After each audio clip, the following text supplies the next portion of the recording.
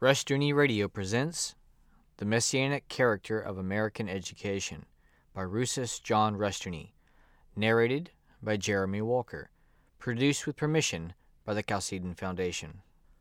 Foreword.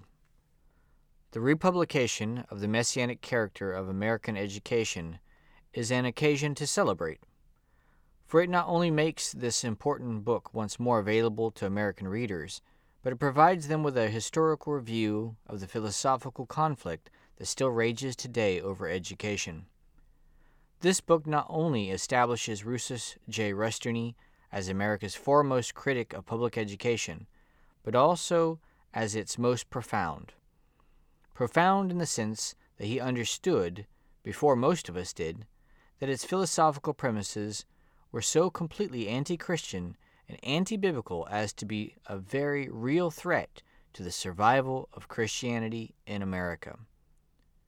The very title signifies that the author understood exactly the heretical challenge that public education posed to an essentially Christian nation, for the educators, imbued with behavioral psychology and evolution, not only rejected Christ as the Messiah, but pretended to be themselves messiahs, offering their own seductive and poisonous brand of salvation through the institution of secular humanistic education.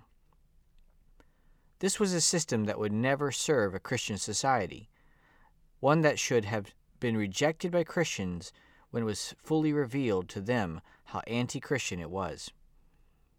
32 years later, we know that Dr. Rushdoony was a prophet who, as one could have predicted, was scarcely taken seriously by Christians at the time, but was, surprisingly, well understood by state boards of education. They hoped that Christian parents would ignore the prophet and continue to put their children in these ungodly institutions, and they did. The results has been devastating, academically, spiritually, and morally. The very decline in literacy in America is a symptom of its growing paganization. High literacy was once the hallmark of American civilization, and biblical literacy was the metaphysical foundation of the American worldview.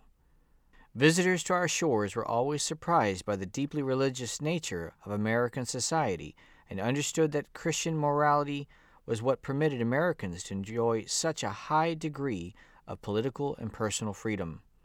Even today, with secular humanism permeating every aspect of our culture, adherence to the biblical worldview among many ordinary Americans is still strong, and the growing Christian revival, as brightly demonstrated by the homeschool movement, indicates that what Dr. Rushdoony saw back in 1963 is now being seen and understood by more and more Americans.